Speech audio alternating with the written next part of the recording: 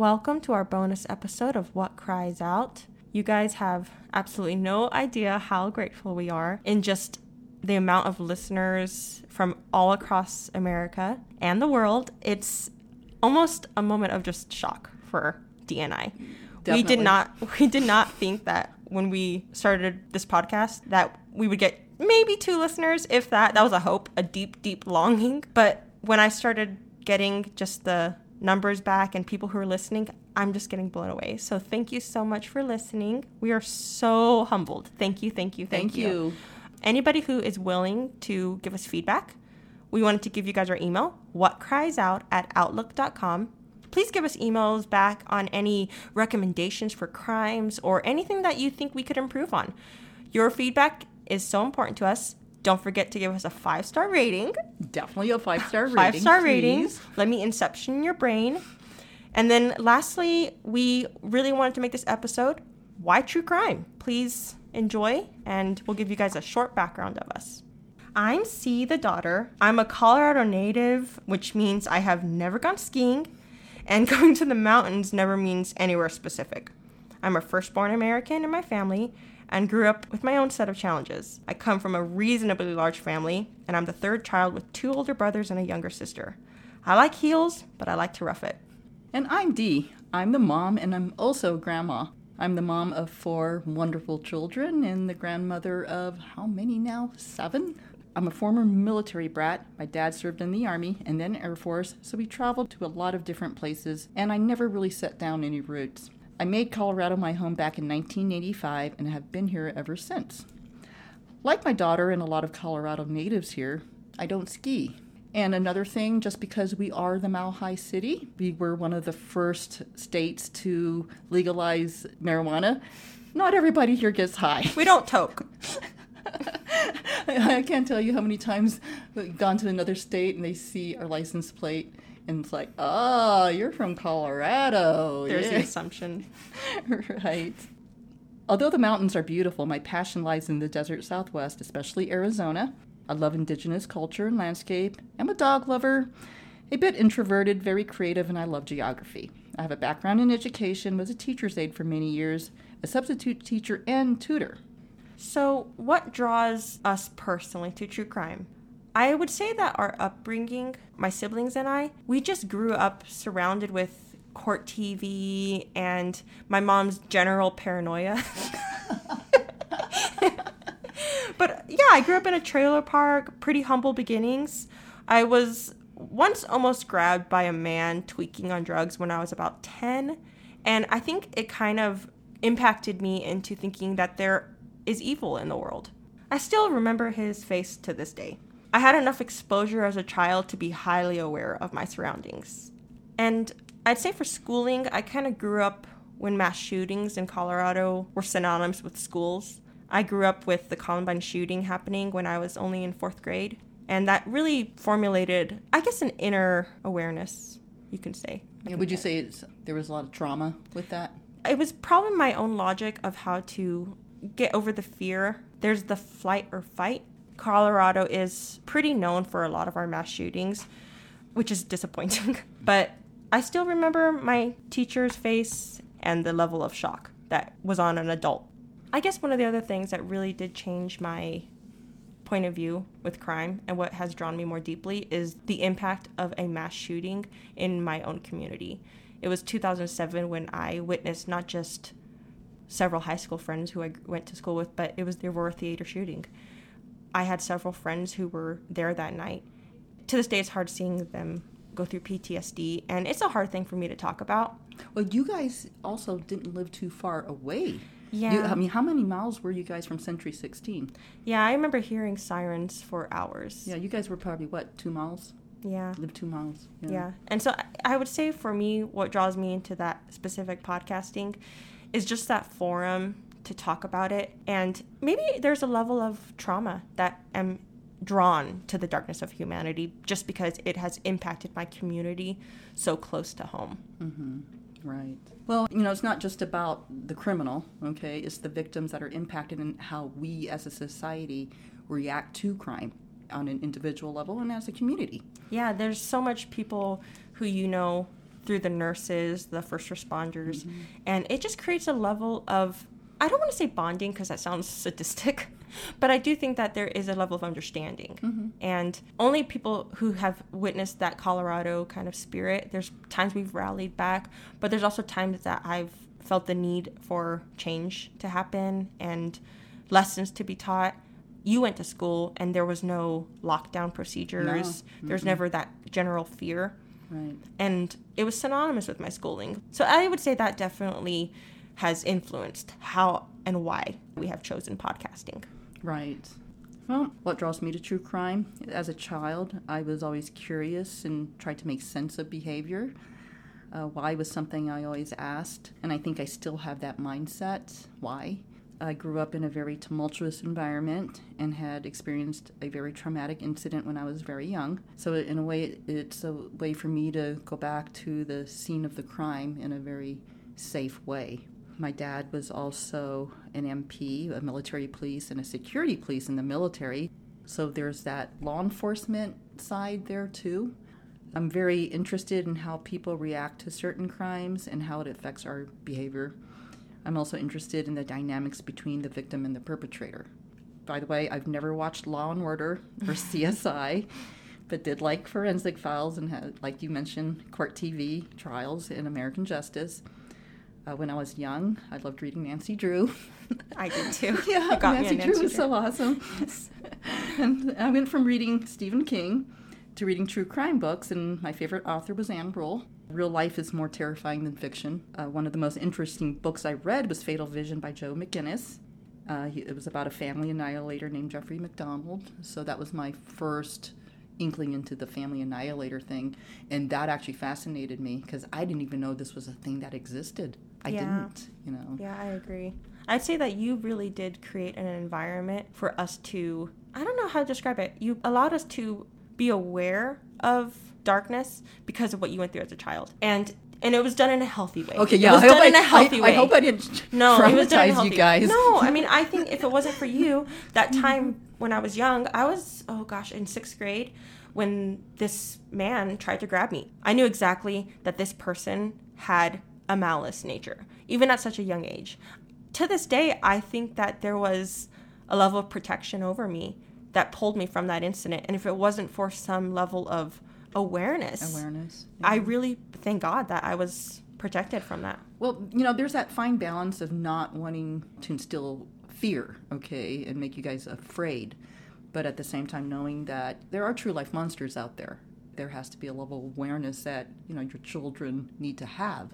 I remember I was walking home with a friend from school, and literally the moment we separated, the guy made himself known. He came out of nowhere, crossed me, followed me through the street, and he was telling me to stop, and he was giving me orders and demands in an authoritative manner. But he was also sweating and had what looked like drugs in his system. And I remember instantly I created a level of separation, and I started running instantly. Good. The dude ran after me. I knew there was a hill down, a little crack in this fence. I ran, and the dude grabbed my backpack and was trying to pull me, and I slipped through with my backpack around my shoulders. And I got away. I ran straight home and did not look back behind me. And immediately when I went home, I would say I was a turnkey kid, but I had 2 older brothers, And the moment I walked to the door, I told him, and my brother stood out there with a bat. It is so scary that this is actually a more common thing. It is. I was 12 years old, and I was walking home from school, and I had a guy encounter me, and I was very young. I was only 12, but then I remember some of the questions he asked me, questions I won't even repeat on here. But it's, I think it happens more than, we think. It does, especially with, with young girls. So what crimes affected you the most? I would say definitely most recently, it was the 2 major mass shootings that I can pull to my brain. That's what's affected me now. But I'd say some of the cases to this day that have changed me pretty early on was the JonBenét Ramsey case. Mm-hmm. I remember it was such a heavy news crime. Mm-hmm. But I remember at a young age, it was 1996 when that crime happened, I believe. Mm-hmm. And I was pretty young. I had a lot of relatability with JonBenét Ramsey. Not in wealth, but Yeah. definitely relatability. And I think at that age, I became aware of monsters, and there was an exposure that came to be. It's very similar to kids who have witnessed 9/11. They become aware of an evil, and you can't prevent that awareness. You guys saw that did. unfolding. You know, we were getting ready. I was getting ready for you guys to go to school.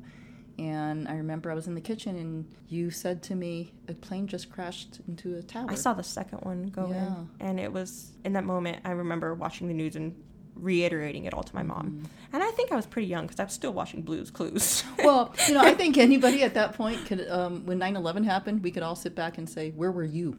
Oh, and yeah. people can remember that. Because of the trauma associated Yeah. with it. People remember to this day exactly what they were doing when the Kennedy assassination happened. So I say that the John Benet Ramsey case definitely did affect me. It made me aware that crimes happened to children in a sexual manner. And I was aware of it. I'd say the other case that I followed most heavily was the Scott Peterson case. That was one of the cases that I remember the news media, but also remember the court TV trial. I remember my mom following it. Every morning when you would turn the TV on, I'd brush my teeth, I'd run to the room saying, is it on? And I just had such this desire for justice, and I wanted to see this guy be sentenced. I wanted to see Lacey Peterson's justice unfold. I want to see her unborn baby's, justice. Right.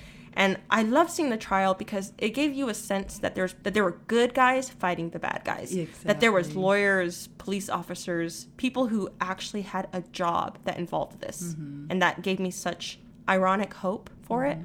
But how about you? Yeah, what were some working on the behalf of the victims? It was amazing to see it done in such a chess game. They had information. They knew the game to play. Right. And that draws me in. I'd also say that I'm a big fan of John Douglas. I have read several of his books. I love John Douglas. I am fanning over him. I really do love the way he writes and the way he unfolds crimes. Are you a fangirl? Not to that degree, no. But I definitely do like the way he writes, and that wasn't something I really discovered until reaching, I think, my late 20s. Wasn't he like the guy on Silence of the Lambs? He was the profiler, and he actually gave information about several different serial killers. Yeah, he's one of the pioneers in behavioral science. Yeah. And I'd probably say in real life, if I met the dude, I probably wouldn't really like him because he's a narcissist. But I do really like the way that he's just built to capture serial killers, if that makes sense. So John Douglas, if you ever hear this, hi. You got a fangirl.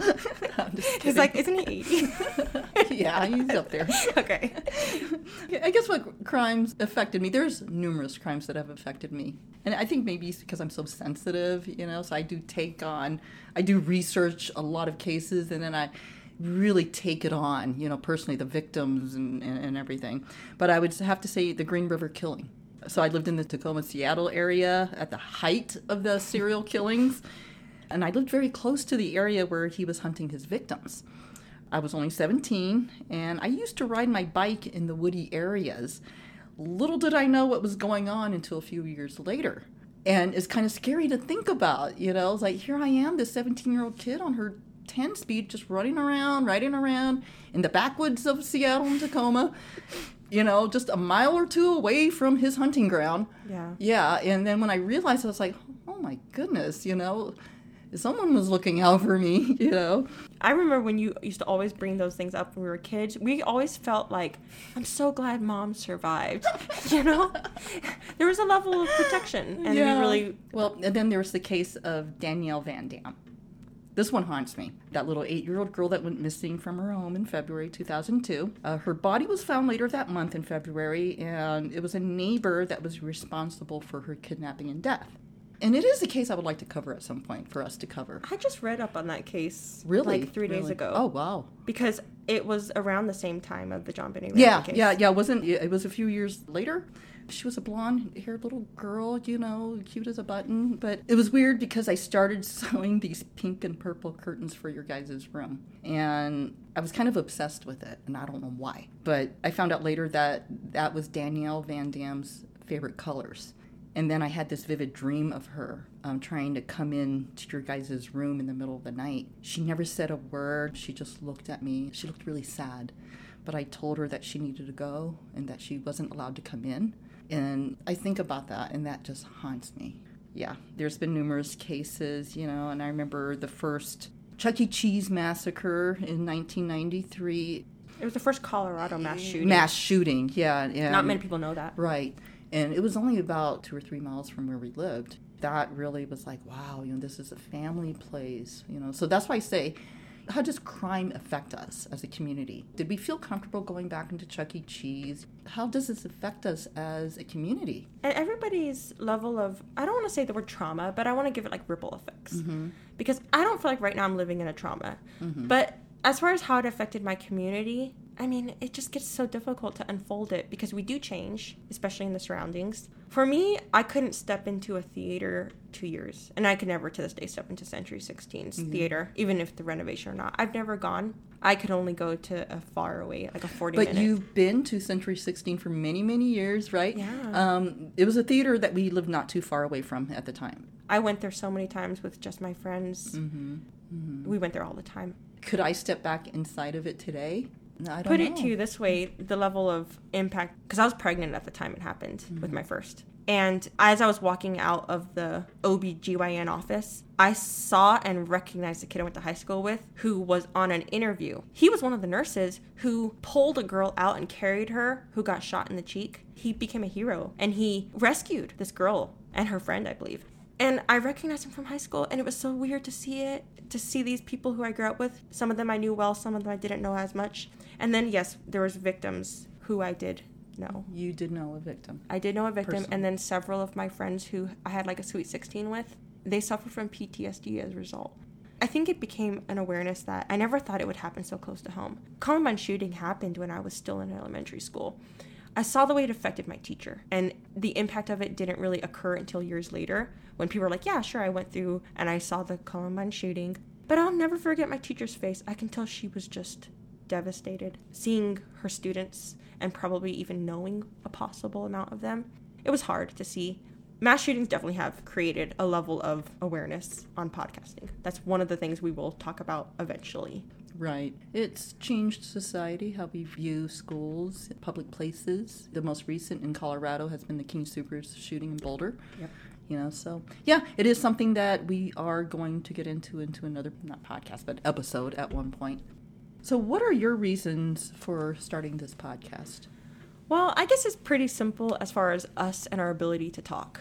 I talk to my mom. We talk a lot. We talk a lot. 2 to 3 hours at a time I'm on the phone with you. I feel like you're my best friend, and I feel like there's just this understanding and flow of conversation that occurs. It's natural. Another thing I would say is we always spoke about doing a podcast, throwing it out the window in brief conversation. Especially when I look at my phone, I'd be like, oh my goodness, that was 3 hours of conversation that just happened.